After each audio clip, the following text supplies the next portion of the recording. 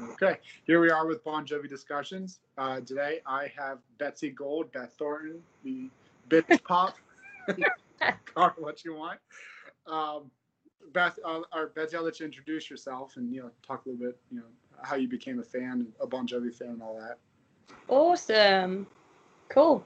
So yeah, I'm Betsie Gold. I used to be Beth Thornton and had to change the name because there is an artist that's already super well established called Beth Orton, and it was getting very confusing. So my family all call me Betsie, and my mum's maiden name was Gold. So I was like, let's just get the two together and get rid of any confusion. And I became like the biggest Bon Jovi fan probably in the UK when I was really young, and someone showed me Have a Nice Day. And I like obviously knew Living on a Prayer and stuff like that before, and I thought it was great, but I didn't really know anything about Bon Jovi, and because I was so young I hadn't really listened to the songwriting and stuff. And when I heard Have a Nice Day I was like, oh my god, like this is what good lyrics are, like these are amazing. And I remember saying to my mum, like, I want to do what they do when I'm older, and I didn't even know what it meant. I just knew that I wanted to be doing music and writing stuff, and I said to her, like, I want to open for them one day. And she was like, okay, dear. Yeah, that's how it all began, with Have a Nice Day. And so is that like your favorite album from them, or? That and Lost Highway, because that's when those two are like, they were like my prime super getting into Bon Jovi years. And Lost Highway is just one of the best albums of all time from any band, I'd say, anyway. But yeah, Have a Nice Day has a special place in my heart because that's when I like discovered them and discovered my love for songwriting and for music. So yeah, and the songwriting on Lost Highway I think is one of the most honest songwriting John has ever written, besides his solo album Destination Anywhere. But like with the band, I think that's his most open and best lyrically songs he's ever written, in my opinion. So. Oh, I completely agree. So good. I love the polls that you do on Twitter. I always vote for those. Oh. When it got to Lost Highway, I was like, this is so hard. I know. And like, You Want to Make a Memory just like wiped the whole album, which is honestly hit-wise is probably one of the best songs. But yeah, I was kind of like rooting for Summertime and The Last Night. I love Summertime. I've never heard them play it live, I don't think. They've only ever done it on the Lost Highway tour live. Yeah, it's a banger, that one. It's like I don't ever listen to it like in the wintertime, but like as soon as it starts getting warm outside here in the US, like I just roll my window down in the car and just blare that song. So it's so good. That entire album, like it just takes me back to like being a teenager and being really emotional and listening to all the lyrics like, oh my god, this is like my life. And like the duet that he does with Leanne Rimes on that album, Till We Ain't Strangers. Oh my god, you have no idea how much I wish that was me when I was younger, and I was like, damn. Yeah. But what's your absolute favorite track on that album? Absolutely.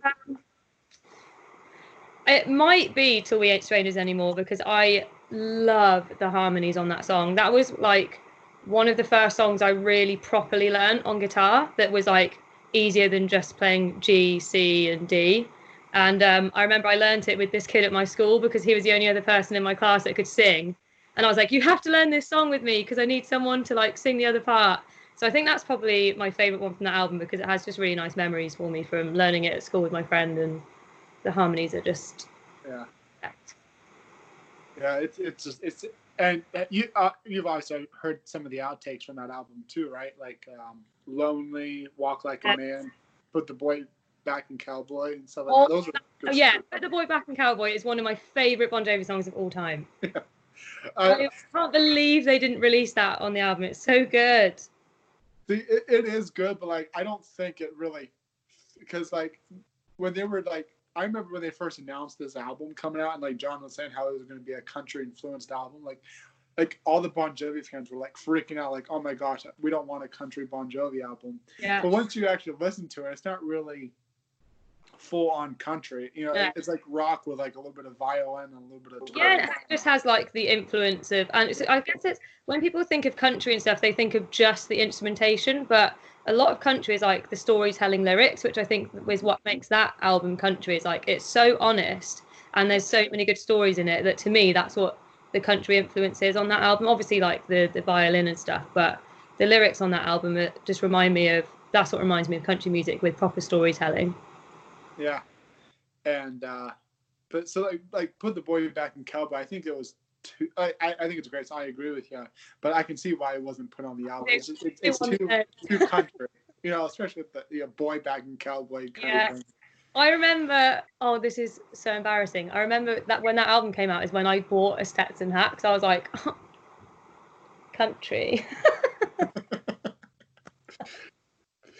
Well, a little bit ago, you were talking about how when you got into them, you were, you know, wanting to open up for them one day.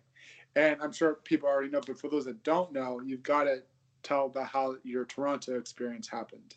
It was the most crazy thing ever. So they did this. I can't believe that a band this big did the competition that they did, because you normally get like competitions and stuff for smaller bands to open for them, but for a band like Bon Jovi to do a competition where even if no one's ever heard of you, you can go and open for them, was like the most ridiculous thing ever. And I tried to open for them before. I did like a battle of the bands a few years ago, and this other incredible band won, which was completely fair enough because they were so much better than everyone else. But I somehow got through, and like I'll never forget when we found out, and I invited my band to lunch, and I was like, do you guys want to go to Canada? And they're like, what are you talking about? I was like, do you want to open for Bon Jovi? And my drummer went, fuck yeah. And I think we didn't have like that much notice to get everything ready. Oh, really? I can't remember how long unless it just feels like that, because it was such a big deal. But we've got so many practices in such a short space of time, because I'm really like, I like things to be perfect, and obviously this was like the biggest gig of my life. And I just remember like that morning, just everyone was like, you need to eat something. I was like, I can't. I was so excited and nervous. I think all I had all day was some watermelon.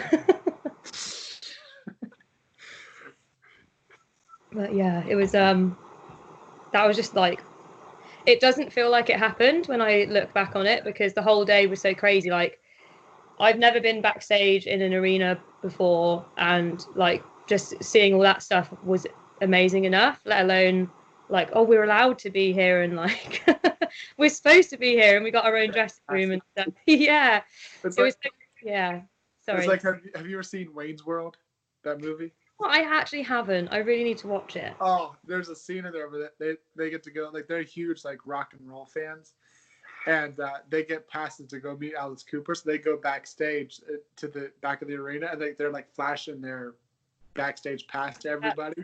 And so when you said that, it kind of reminded me of that movie.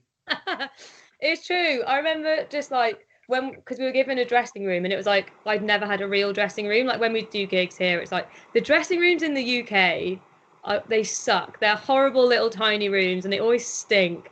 And this room was so big, and they like had this basket with like Oreos and stuff in it, and I was like, this is the real deal.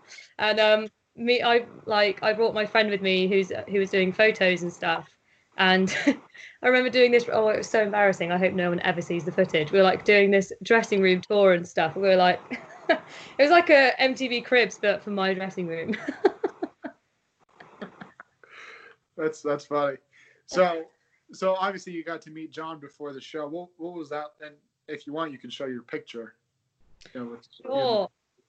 I was really nervous because being a huge Bon Jovi fan, and like John is the main reason I got into music because of his lyrics and how he performs and sings and stuff, and he's what inspired me to really like push for it. So, you know, they always say like, oh, don't meet your heroes, and I had that in my head, and I was like, oh, what if he's not what I like want him to be or something? And I remember him coming out to being like, hey guys, how you doing? And I was like, oh, he's just a completely normal person. Yeah.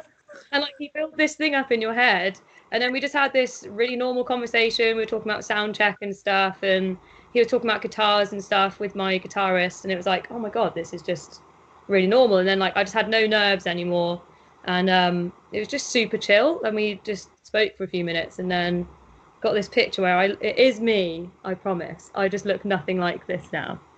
But that was Beth Thornton. Yeah. Now you're Betsie Who Gold. is that girl? Who is she? Did he give you like any kind of like advice as a musician? I really wish I'd asked, because it was such a casual conversation, and I because I was like because I was nervous. I didn't want to say too much. I didn't want to bug him, and I just kind of let the conversation flow. But he was just super chill, and was like he was like, "You guys go and enjoy it," and we're like, "Okay, we will," and we just didn't want to mess up and like let them down because they'd given us this awesome opportunity. But I remember because they have like the underneath the stage, and he has the steps going up, which is how he does his amazing entrance. And I went up to the top of the steps, and because they had all the lights off, you can't see anything. And there was this big cable, and I tripped over it as soon as I got on stage. Way to start the show. Yeah, like, cool. Of course that happened. So, did you get to meet the other band members before going on stage or after? Yeah, so Phil sat through our sound check, which was so intimidating. I saw him in the front row, and I was like, "That's Phil X." And I turned to my guitarist, and he was like, "I can't look at him. I can't look at him while we're doing this sound check." And that was so cool. And then we saw, as we were coming off stage, we saw Tico, and we're like, "Hey, Tico!" And we like spoke to him as he was going on for his sound check. The only person I didn't see was David, which I was gutted about. But I did meet him in London a few years ago when this was so random. So this was outside Harrods, and I was walking past with my friend because there was a Bon Jovi gig on in London, and he came out, and my friend had a pen in her bag, and I was like, "I don't have anything for you to sign, but can you sign my arm?" And he signed my arm. He was like, "Don't get it tattooed." David said that. Yeah. But yeah, that was cool. That's funny. So you got to, what was Tico like? Because he's the one band member I've never gotten to meet yet. So what was it like meeting him?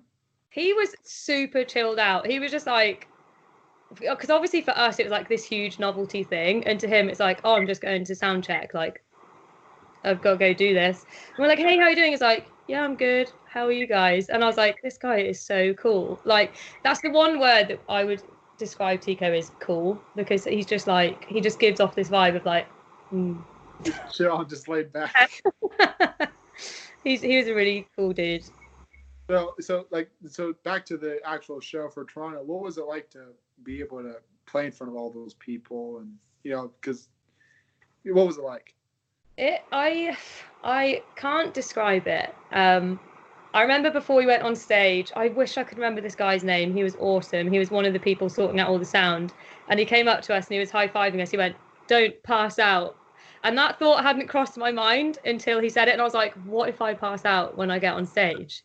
And the cool thing, and well, the good thing was, so I didn't pass out, was because the lights are so bright, I couldn't see all the way back when they first put them on. So I was kind of relieved, like, because I'd never been in such a huge place. And then when they brought the lights up, I was like, "Oh my God." I remember saying to my guitarist, like, as they were like doing the sound check, I was like, "There's not going to be many people here because like everyone's here to see Bon Jovi and stuff. No one comes to see the opening act." And I was like, "It's probably only going to be half full." And he was like, "That's 10,000 people." And I was like, "Oh yeah." But then at the end, when they turned all the lights on and it was completely full, I was like, this is who we just performed to." And I swear it was the quickest we've ever played any songs, because we had so much adrenaline. My drummer was like, Well, I watched your set though from that show, and I thought it was great. "Oh, good." I was terrified. And that's the thing though too, is that what I love so much about Bon Jovi is that on these tours they're giving artists a chance to be able to go from clubs and small venues to arenas and stadiums, and being able to get the practice of being in front of a huge audience like that. So it's great that you got that opportunity, because that's how I found your music. It was because of Bon Jovi. Yeah, that's so cool. Like, I don't know of any other bands, especially at that size, that are doing that for people. Like, opening up for a band is like, they're the biggest rock band, like, especially to me, in the world. Like, opening up for Bon Jovi in an arena with 20,000 people, like, it just doesn't happen. And for it to happen at this stage in their career, like, they don't need to be doing that stuff. They don't need to be helping people out. Then, like, do you know what I mean? And they still are, and that's why I think they're so great. Yeah, exactly. You know, because like look at the way John started. You probably know. He had trouble getting started. He threw, not threw, but he gave us a single Runaway to the DJ, and that's how he was playing small venues and stuff. And in '84 and '85, they were opening up for big bands like Kiss and AC/DC and Europe and all those bands, so Scorpions. So it's great that he gives artists now that chance. It's amazing. And what I love about the story with Runaway and the radio stations is, like, didn't he before, like, none of the labels listen? They were like, no. Yeah. And I love that. It's so typical of the music industry. Yeah. Like, no. And then they're like, oh, hang on, everyone in New York loves it. We all want to sign you now. Yeah, it's like, out of 100, you get rejected 99 times, but then you finally get it. But it's just amazing how the music industry is. Like, you've probably heard the album Burning Bridges. Back in 15. And, if you listen to, like, Burning Bridges, it's like a big FU to the music industry. It is a crazy industry. And, like, the thing that's really helpful to me to remember, and I'd imagine also with John, like, if Bon Jovi weren't writing, they've got nothing. Like, Bon Jovi, they need Bon Jovi. They need artists. Like, the music industry try and make you believe that you need them, but without the artists and the songs, like, nothing exists. So. Exactly. And it's such a shame that, like, look at I don't know if you know, I'm sure you know her, but like the whole story, like, with Taylor Swift in the music industry, about like how, like, she had like 5 albums and like the record company owned those songs and she had like no rights on the songs that she created, which is her art. And there's so many other artists just like that who have no rights to their art, to their music, songs that they've written and recorded and worked so hard on. And these music companies just come right in and say, no, we own these rights, we could do whatever we want. It's not fair. Crazy. Like, I know, like, lots of people are like, oh, I want a record deal, and like, oh, when you get a record deal, that's it, and like, oh, you're going to be rich if you get a record deal. It's like, do you know how long you need to be like on a label to make money back, because they keep all the money. Yeah, exactly. Like look at Bon Jovi with their debut album in 7800. Like, they barely made it dimes from that. And then, like, once Slippery came out, I mean, that just blew, it was a huge blowout and successful. But it's just, I get so mad at these record companies these days because, they more than I do about it, obviously, but like, just the way that they take rights and money and, it's a shame. Because they have the power to do it, which is the thing that sucks. And I think Taylor Swift's new record deal is incredible. Like, it's the first of its kind where she owns all of the rights to her songs. And I think I do understand that there's a risk with record labels, and they're obviously taking a risk on you, and like, they're investing in you. But I do think it's very outdated that, like, oh, keep everything and you owe us all the money that we've. It's like, oh, okay. Like, I'm not saying these record companies don't deserve to have a partial right to the songs. They do, because they're funding, they're, like you said, taking a risk. But to 100% take rights away from artists, it's just, that's not fair. Yeah, it's crazy. I really hope that, like, because of people like Taylor Swift with her deal, that there's going to be a change and stuff, because lots of people, they're getting screwed, and they have been for years, and they probably will for quite a few more, but hopefully it's changing. Yeah. It's like I was just mentioning about the Burning Bridges album, when they had one more album to fulfill their contract with Island Records and blah, blah, blah. And, John didn't agree with the whole contract terms. And I think the record company wanted more rights and more money from John, blah, blah, blah. And so John was like, you know what, you want, because they were still recording This House Is Not For Sale. And he's like, you know what, if F this company, here's a 10-track album. You know what the cover looks like, It's so good. Like, what an awesome move to make. Like, and the album was just like full of outtakes, and then he just written one song for it called Burning Bridges, and it was like an FU to them, So good. Yeah, but thankfully they made terms, and they got another contract with them. But Yeah. next thing, let's talk about the cruise, because that's where I got to meet you and I got to see some of your shows. So let's talk about how you got set to be able to play on the cruise. I guess that I didn't suck too bad opening in Toronto because I got invited to do the cruise. So at least I didn't mess up too bad. Yeah, that was so exciting because I've never been to Miami and obviously I'd never been to the Bahamas. That was crazy. And to be like, oh yeah, you get to come and open for your favorite artist and you get paid for it. And I was like, what? Yes. And they were like, oh yeah, food's 24/7. I was like, yes, count me in. Food 24/7. But it was probably the most fun experience I've ever had was doing those cruises because I didn't know what to expect. I'd never been on any type of cruise before, let alone a music one. And it was so cool to be in a place where everyone's there for the same thing.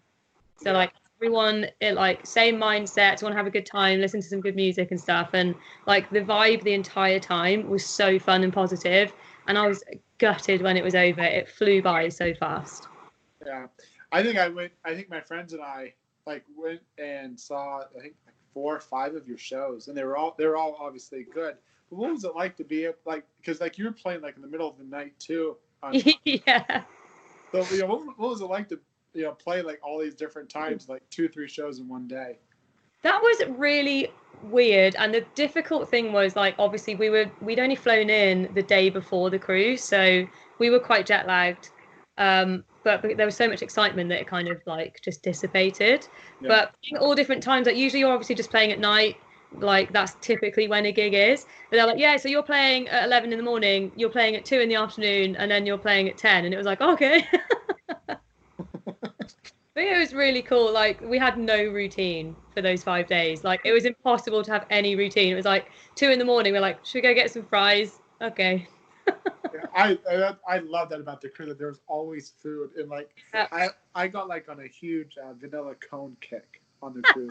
I think I had literally 100 ice cream cones through those 4 because it was so hot too. It was so hot. Oh my god. So it was easy just to go grab an ice cream cone and walk around the ship. That's awesome. Yeah, I ate so many chips on that trip. Because you could take all the fries out of the restaurant as well. So I would get 2 things of fries and then be I'm going to go out on the deck and watch the band now and just eat my fries. It was not the healthiest week of my life. No, it was because usually for my diet, I cheat on my diet for 1 day a week. Yeah. And, on the cruise, it was 4 or 5 days in a row. And, yeah. We were having 5 meals a day. Yeah. I'd have so many cheeseburgers and pizza, and I after the cruise I just felt like a pile of garbage. Yeah, when I got home I was I just need a salad with no dressing. Yeah, but it was great. So speaking from a fan's perspective, what did you think of the whole Bon Jovi cruise? I thought it was awesome. I liked being around so many people that were also fans because I have a few friends that are Bon Jovi fans, but I've never met anyone that was a huge fan like I was. And it was really cool to be in this group of people instead of feeling like this outsider who's loves this band, but no one knows what it's like, because not even any of my friends weren't even like that with other bands. So no one understood why I loved them so much, if that makes sense. So to be around people that just got it, and because I don't know if it's because you guys knew I was a Bon Jovi fan, or if it's just that you guys are so nice and love music. The people that were at my shows, I just connected with them more than I have with people at other gigs, and I just think it's because we're all really like-minded and we're all there for one reason. And it was really cool. And I remember the first gig being emotional when I came off stage because everyone was so nice, because I knew that everyone was there to see John. So if anyone came to see me, it was just a bonus. And when people did, and you guys were so nice, I was oh, it was so cool. Well, see, I didn't until I actually met you and we actually got to talk and stuff. I didn't realize how big of a Bon Jovi fan you were until the cruise. Yeah, huge Bon Jovi fan. I think some people just thought that I was saying that when I opened for them in Toronto and stuff. But until you speak to me about it and I am a huge fan. Like, I know so much about them. I know all their songs, and I was like just as excited as anyone else to be on that cruise, like because of getting to see John play, and yeah, it was really awesome. Like we felt like fans that just happened to be playing at the same time. And you know, back to where you meet other passionate fans. That's what's so cool about these runaway tour events and the cruises, was that you're meeting other diehard passionate fans that like know the deep tracks, that know, you know, every band member knows when this album came out and stuff like that. You know, it's cool to go to Bon Jovi shows and make friends there too. But like a lot of times you meet fans that only know Living on a Prayer and Bad Name and Bad Medicine, you know. So it's kind of cool to be on a ship full of diehard fans. Yeah. And like singing along to the words with sort of songs that like people that aren't diehard fans, like they wouldn't know. And then like everyone's singing along, you look around, and because everyone's singing along, like I get excited and then someone else is getting excited next to me, and then we're like singing at each other like, ah. Yeah, exactly. You know, like during the acoustic show, you know, like John did Joey, which you know is from the Bounce album, and you know, like I Would Drive You Home or Color Me In. Like you never get to see those songs at a regular Bon Jovi show.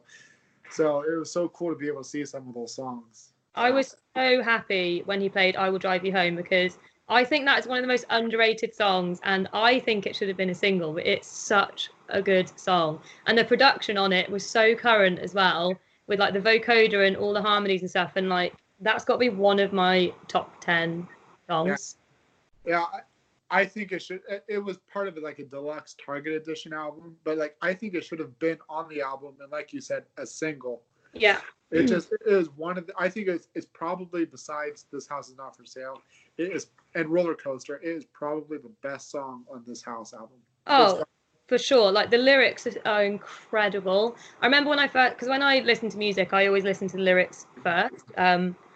Apparently that's weird. I don't know, but I always pick out the lyrics, and like I just remember being like, oh my God, I wish I could write something like this. Like, this every line in that song is so amazing. It's really good. It really is. You know, and like I feel like the ending wasn't completely finished, because if you listen to the ending, like it's like auto-tuned background voices, you know, like I don't know if that was like Brian and Shanks, you know. Yeah, I think they used a vocoder, so like I think it sounds to me like it was David, and like they used a vocoder. Like, do you know what a vocoder is? So like if you record, they would record him singing the melody, and then they'd get a keyboard and they would like do a chord on the keyboard, and it turns his voice into a chord. Oh wow. Yeah, like I think that's what they did. Yeah, I love that stuff. It's so cool. So you can turn like vocals into chords. So do you know the Imogen Heap song, which is like all of her voice, like it's all harmonies and stuff? Whose? It's called Imogen Heap. Let me find the name, because that's all vocoder. You have to check it out. Sorry, I'm That's okay. I've always wondered that, and I guess you'd be the person to Hide and Seek. It's Hide and Seek. It's amazing. Yeah. But yeah, that's what I love in that song, because it's such a current production move, and like I just think on a rock album, what a cool thing to like just put this super pop thing in there. Like I just thought that was really cool. Yeah. You know, and I also liked Color Me In. Yes. And Good Night New York is also a really good one. Yeah. I think it just, those songs, like Good Night New York belongs on the standard edition too. Yeah, it's so good. And then every time I plug my phone into my car, I don't know why, but Good Night New York is always the one that comes out. It doesn't matter. Like every time I plug my phone in, it just suddenly comes on. And I'm like, yeah. And then Touch of Grey. The lyrics in Touch of Grey is so good, and like you just wondered how those 4 songs did not get put on the original version, the edition of the album. You know, like I would have taken out All Hail the King. Like there's like 5 Bon Jovi songs that I do not like. Yeah. There's like only 5. And All Hail the King is one of them. I just your face. What's that? I can tell by your face. You're like, yeah, I don't know. I like the lyrics are good. It's just the music to it. It's not, and that one and Come On Up to Our House. Like every time I listen to Come On Up to Our House, I think I'm in kindergarten, you know? It is very like Yeah, like I feel like I'm watching Barney. I don't know. I love that. But yeah, so there's only like 5 Bon Jovi songs I don't like, and those are 2 of them. You know, but so. And let's talk about Wembley, because you got to do Wembley, which I am incredibly jealous of. Yeah, that was a bucket list thing for me, seeing my favourite band of all time at like the greatest venue in the UK. It was awesome. What was it? Where did you, like, how far were you from the stage? I was pretty far away. Still. But because it was sold out, the view was insane, because there wasn't one seat empty. It was crazy, and like it started off, it was quite light, and then when it gets dark and stuff, and everyone's holding their phones up, and it was a really emotional gig to be at, because it was sold out, and I like, as a huge fan, I'm like, they're still doing it. They're still selling out stadiums. Like, this is insane. And they played. Why can't I remember the name? It's one of my favourite songs. Is it Amen? Amen, yeah. Yeah. Oh my God, they played that. And those people around me were talking. I was like, shh. That's what's so annoying. Like, sometimes when I'm at shows, like, I'm recording the song. Like, even like I was watching some of my cruise videos. Yeah. And like, you have people beside you going, "I love you, John. I love you," like a million times. Like, just like, shut up and listen. Yes. Oh my God. But yeah, that was, because that's one of my favourite songs. Like, I just think vocally he sounds incredible on there. When they started playing it, because I was like, we were kind of up, we were really far away and then up like at the top. So I like ran down. So I was at the barriers. So I was like, I need to focus, because this is one of my favourite songs. I've never seen them play it before. And yeah, these women behind me were chattering. I was like, can you it's a quiet song. Exactly. Oh gosh. Yeah, I'm so jealous you got to see them in Wembley. I wanted to go to that show so bad, because like, one of my favorite, you've probably seen the DVD, the Live from London. Yeah. These Days Tour 95. Yeah. My favorite performance ever from them is Always. Yeah. That's like the best performance I've ever seen them do. And they did Always at your show, right? I believe they did. Yeah, because I remember when the audio was uploaded and people were like, because people are, John's not exactly the same as when he was 20, and it's like, and I was like, he sounded fucking great, like this audio sounds insane, and they're like, well, this isn't the real audio then, because it sounded so good. And I was like, what? So this random person who uploaded this thought, I know, I'm gonna auto tune just John's voice. Yeah, it's there's some fans out there that you just cannot please. No. And it astounds me how they're still fans of them when they can't stand what they're putting out. Why are you paying £90 a ticket just to be like, this isn't like it was when he was 30? Well, no. Good. Like, that would be boring. And like, I always see people tweeting at me or just talking in general about how they wish that John still sounded like he did on the Slippery album, or or the whole Richie shenanigans. Like, come on, like, it's time to move on. It's 2020. It's not 1986. Yeah, no point talking about it. Also, not being funny, you tour that much, your voice, it's impossible for your voice to ever say, like, you tour for 2 weeks and gig every day, your voice is going to be a bit like, it's still great. No one's ever left. No one that I have ever seen leaving a Bon Jovi show looks disappointed. Like, everyone always looks like they're having a good time. It's like, so just have a good time and shut up. Exactly. And like you said, he still sounds so good. Yeah. Especially for his, being in his late 50s, he still sounds incredible. Yeah. There's, like you said, when you're doing 2 weeks in a row of shows and stuff, your voice is going to get tired. Yeah, and they're playing. He's doing 2 hours minimum a night, which is crazy. There's hardly anyone doing that. Like how big are your vocal cords? I think they're like the size of your thumb, aren't they? Yeah. Of your thumbnail. It's crazy. Yeah. And they're so, like, people don't understand how delicate they are. Like, I could have a glass of orange juice and the next day I won't be able to sing as high because I've had something acidic. Literally how sensitive vocal cords can be. So people need to just calm down. Calm down's the word for it. But it astounds me how some fans, can be. It's just, They go, and these are the same people that still go to the shows and stuff, and then all they do is complain about it afterwards. I don't get, like, you're spending, like, the tickets aren't cheap. Why are you going to just be like, don't like it? Well, why did you go? Exactly. You know, it's like I posted something the other day about Phil X's sound check. Did you see that? It was like with the sound check. Yeah. Back in 2013. And like there was like a thing underneath that goes, that would have been a better show with Richie. Well, it clearly was not a show with Richie. Yeah. The show with Phil. I don't understand that stuff. Like, I don't either. Phil is an insane guitarist. He's also like a ridiculously nice guy and a ridiculously like talented singer and performer. And it's like, do you know what? Richie's not in Bon Jovi anymore. Exactly. So, you know, and I've come to peace. You know, to be honest, I respect Richie and I love, you know, what Richie has done for the band, and you know, I always respect that. But like, we're in a new time now, and Phil is just incredible. Like their songs, like Keep the Faith. Yeah. When I've seen Bon Jovi probably about 53 times now. Yeah. Since 2000, for the last 20 years, and Keep the Faith was always one of those songs where I really didn't care for seeing live, especially like the guitar solo or the end. Like it was cool, but like I really didn't care for it. But like once I started seeing Phil on that song, like in 2011, 2013, and then the last tour, like it just made me love and appreciate that song even more. Yeah. And there's other songs like Lay Your Hands on Me that made me appreciate that song more because of Phil. Yeah. And, you know, he makes it his own rendition, his own creativity on those songs. Also, he has so much time for talking to people. Like, he's so much effort, and like you can tell that he's still excited to be in Bon Jovi, which is like, you don't see that a lot with like these huge bands. It's kind of like the novelty's worn off, but with Phil, it's like he's like, oh, I'm in Bon Jovi.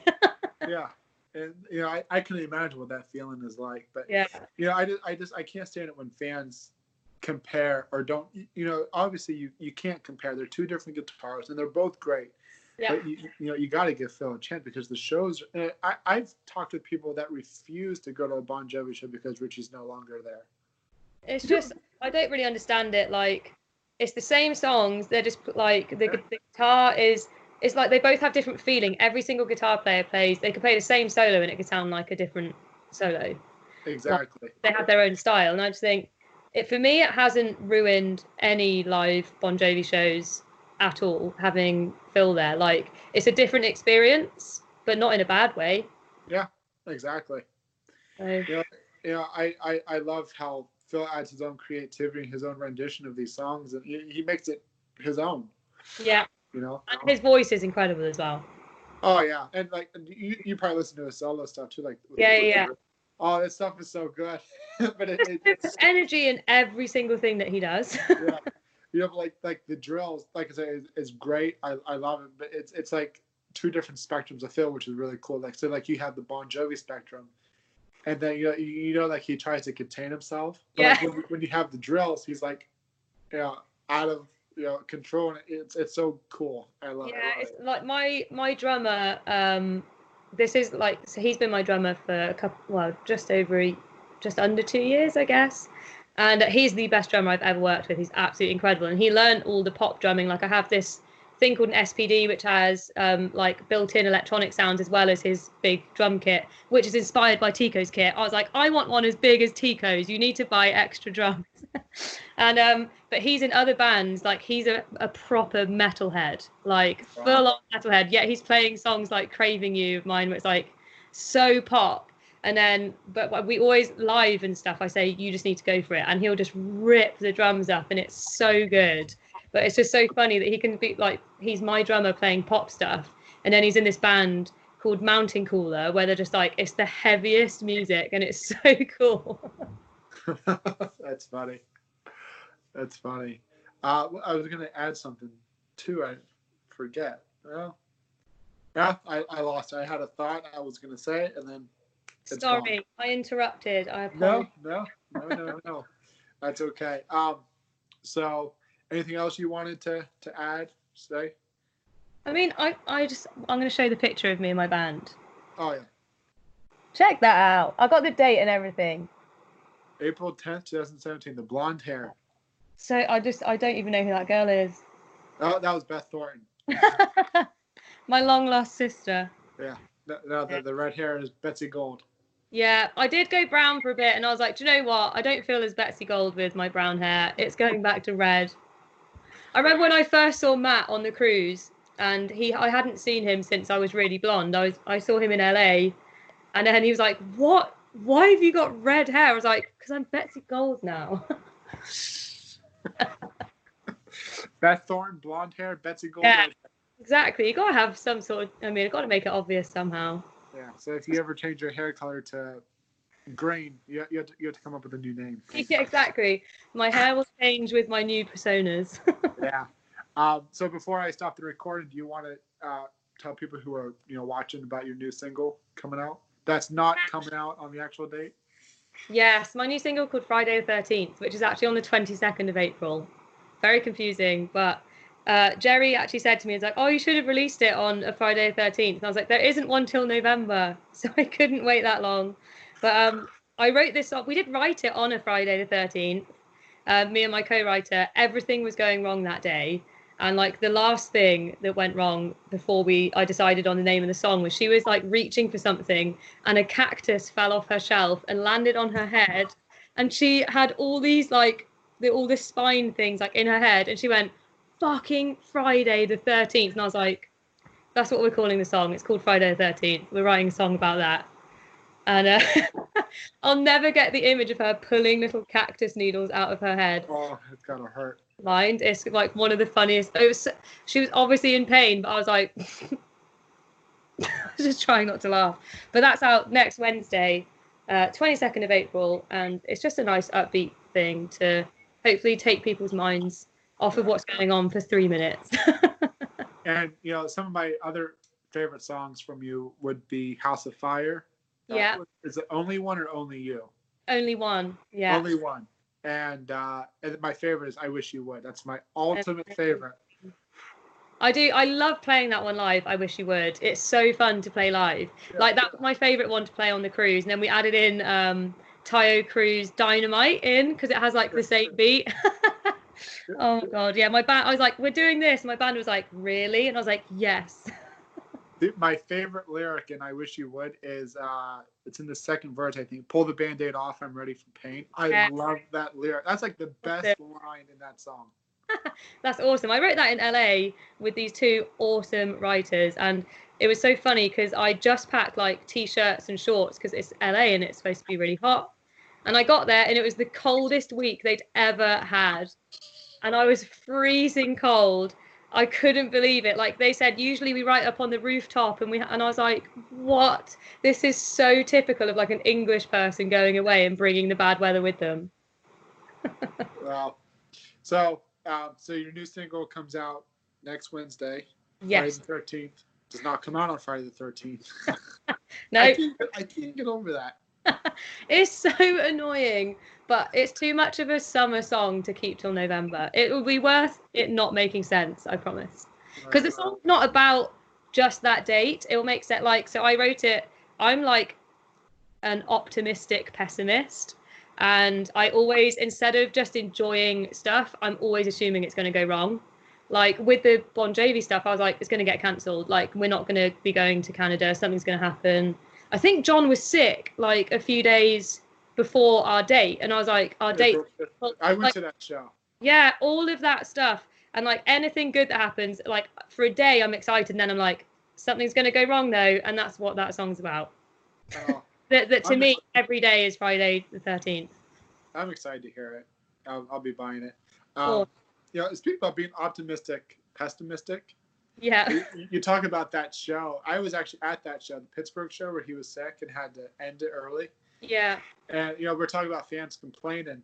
I remember going to that show, and I didn't realize he was sick. Like they came out, and I thought that I was like 5 rows in front of the stage, and I thought the band was sounding great. He was sounding good, and like all of a sudden, like after the 4th song, he goes, "I have to apologize to you.